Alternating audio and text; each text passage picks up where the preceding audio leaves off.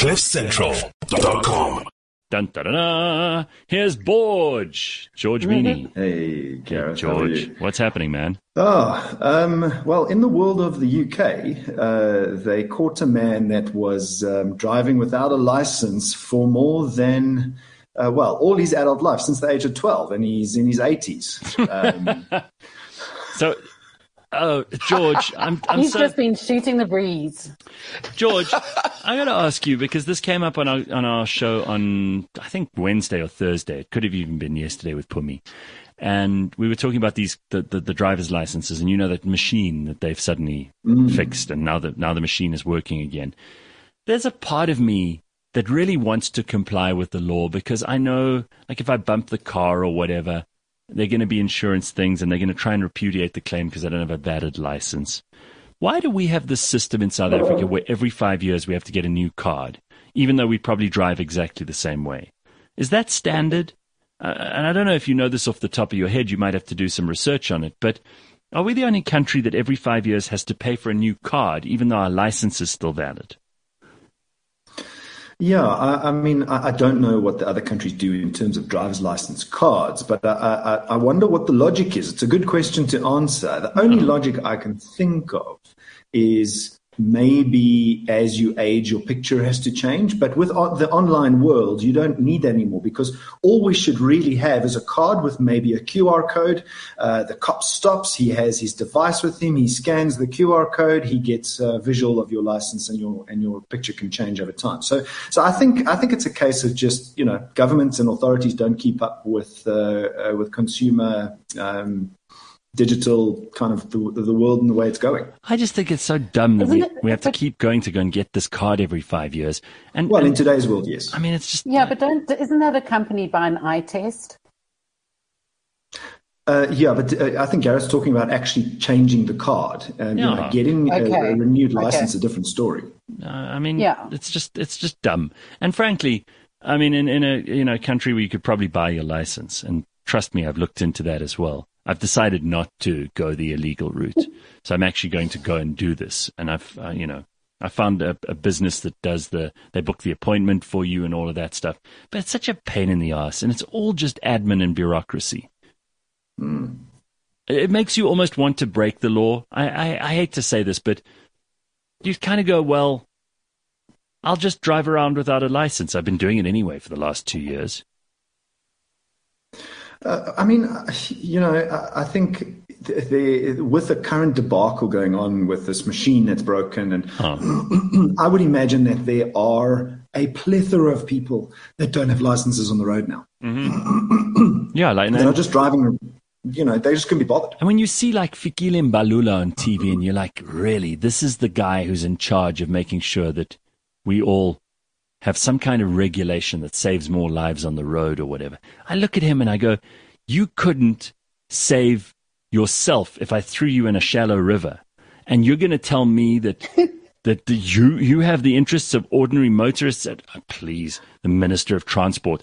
I mean, I know 10 of Carl, my dog's friends, who could probably do a better job in the portfolio of transport than Fikile Mbalula. And I'm really struggling, George, to make it a priority in my life to get this license renewed. I'm struggling, man. In today's kind of world in South Africa, where it's very difficult to do, it's understandable. It doesn't mean the law's not there, though, and that I think is the difference. Is if you do get caught, there are consequences. So you got to. Are you going to take that risk? Do you want to take that risk? No, I've got to do it. I got to do it. So sometimes, unfortunately, we've got to do what we've got to do. Right. Okay. So this old dude had been driving without a license for all these years. Did he have to pay a huge fine, or did they just let him go? So the authorities aren't, disclosing what they're doing with the man, but they did say that he had never had an accident. He had never caused an injury. He had never made anyone lose anything financially, and he'd never hit anybody while uninsured, because, in order to get insurance, you need a license. So, and that's another thing, I suppose. If you do decide not to get a license, there are repercussions from an insurance, finance, a whole bunch of things, which you've got to kind of, I suppose, think about. But he had never done anything in his. He was driving since the age of 12, apparently, for 70 years without a license. So then there's a cautionary tale. Obviously, he was very lucky to not have got into trouble over those 70 years. But it does show you don't actually have to comply with the law as long as you don't do something stupid on the road. You need to be concentrating really carefully every time you're behind the wheel. But shouldn't that be the rule anyway? We have too many roadblocks to get away with something like that. It's probably true. Yeah, probably true. All right. So, I mean, let's not take this old man's example. Let's just try to comply. All right. And then a man is suing Mercedes-Benz after his thumb was guillotined off by the car's door. Okay, so now this is not just a regular slamming of the door and and cutting your finger off. Mm-hmm. I'm not sure if you're familiar with the Mercedes-Benz, and a couple of other cars have it as well. It's called the soft close mechanism. So if you just touch the car onto the lock mechanism, it pulls the door into the frame. Nice. And it closes the door for you. All of the Mercedes-Benz electric cars now come with soft close. Mm-hmm. So he was standing with his back facing the car and his hand leaning in the door frame, and the car decided to pull the door in and lock, and guillotined his finger off. I don't have a problem. I don't have a problem with that. I like this soft close situation. I'm driving one of Phil from DeWitt Motors' new C-Class Mercedes. This thing is so high tech. It's so beautiful. You get into it, you just feel like you're in a spaceship. And if some moron gets his thumb in the way of the door, I think he deserves to have that guillotined off. I don't think he should be able to sue Mercedes. Sorry. Well, Gareth, of course you're going to defend him. You once cut your finger off trying to cut an Avo. Yes, so exactly. you're going to be... No, I'm not defending the idiot. More than one. No. Yeah, more than... Actually, habitual offender. Yes, but actually I'm not defending the guy who almost had his finger cut off. I'm defending Mercedes-Benz. I'm saying I was stupid when I cut my finger with the Avo knife, right? This guy was stupid to put his finger in the door, dummy.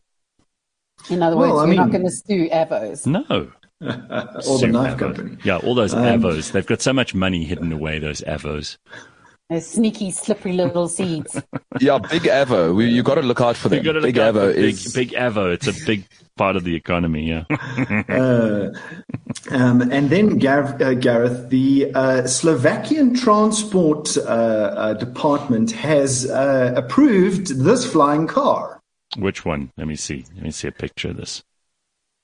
This flying car has been approved by the Slovaks, and it is now. It had to do over 200 hours of flying, and George, I can't see the car. Why don't you just send me the link and I'll put it up? Let me send you the link. I want to see this because I've been looking. George, since I've known you, we've been talking about flying cars, and Leanne, even before I knew you, George, Leanne knew that flying cars. That's the one thing that I'm most excited about. The moment I can get into a car and then also take off into the air, that'll be the most exciting day of my life. So the Slovakian Transport Authority has approved that car for airworthiness. It's called the Air Car, powered by a BMW 1.6-liter engine, can do 170 kilometers an hour and fly a distance of 1,000 kilometers. That's fantastic. All right, let me see if I love the look of this one. Because it's very sexy. Here it is. Let me put flying it up. car can sometimes pass as like a little helicopter-looking thing. We've seen those before. Like a tiny capsule, but this looks like a flying car. Awesome. But it takes up more than one lane on the road. That's the problem.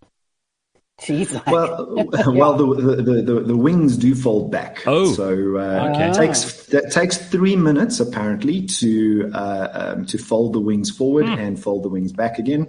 And if you just go down to the next picture, you'll see it on the road there, Gareth. If you scroll down on that link, another picture of this. and it folds back. So yes, it would take up 2 lanes if the wings were out. But Okay. it actually looks pretty cool. Doesn't look too bad, but I still think we can improve this design. I'm thinking more of like a Star Wars, I know that I've got high standards here, but these guys have been messing us around. They've been telling us for ages now that they would make this very sexy car. I've been waiting. I don't want to get old, and I'm already kind of old, before I get my Sky car. Bring it on. Like, this is the best you can do? That's what it is? Yeah. Okay, Yeah, I mean, it is a bit crude, but at least it's a start, and that's the main thing. All right. Yes. George, I'll take it. Exactly. I'll take it. All right. And then finally, the Audi e-tron is here. And Audi have partnered with Grid Cars to increase the electric car chargers in the country and increase their capacity. So we're going to get even more chargers in the country thanks to Audi in the coming months, thanks to Audi and Grid Cars. And they promise to be able to charge your car up to 90% within 30 minutes. Right. That's very impressive. So the e-tron is their electric car, right? Just so that nobody's electric car. You talk about these things because you talk about them every day, George. But many of us don't know what an e-tron is. I was on Auto Trader the other day, George, because this is my new favorite thing to do, is to just go on there and Google or search on Auto Trader all kinds of really sexy cars and see how many of them I can't afford. It's a fun game I play. It's a fun game that you can play. You've got to, the ones that one really can't afford, sure. Is for like 99.9% of us. And that is the ones that are marked POA. Yes. Which is price on application. I noticed some of those, yes.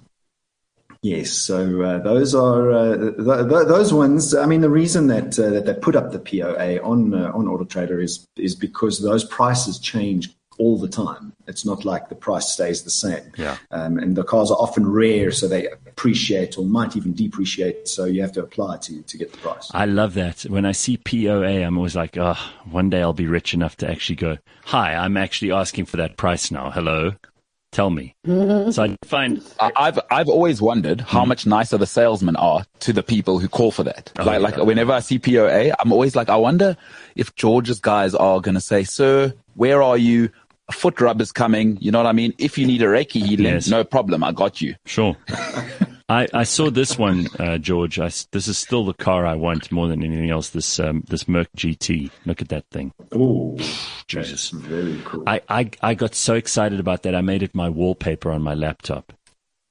That is. I think from Mercedes-Benz, it's one of the sexiest cars they have. Dude, George. I haven't felt this way about a car in years because I stopped being interested in cars. Really. And I drove one of those when I went for that day on the track at Swartkorp here with Phil and his team.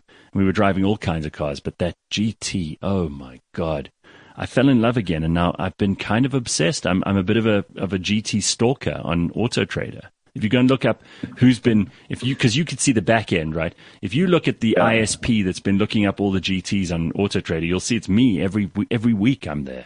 It's probably Gareth. It's me. You can marry objects these days. Right? I'm ready. If a GT will just have me, I'll have it as well. What a great car. I think one of the sexiest GTs is still. I think it's the 2012 model.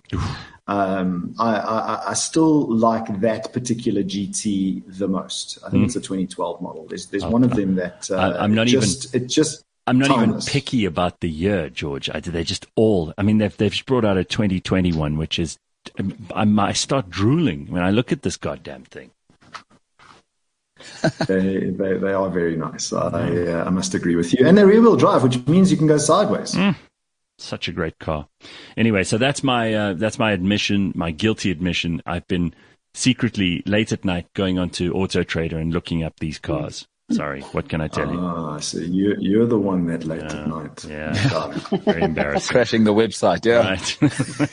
You're the one that when the software engineers say there's still someone on our site, we can't do this update. It's me at 3 a.m. Yeah, that's me. He seems to be on for 7 minutes every time. Yes, all right. Vroom, vroom, baby. All right. What else you got for us, George? That's it, Gareth, for this week. CliffCentral.com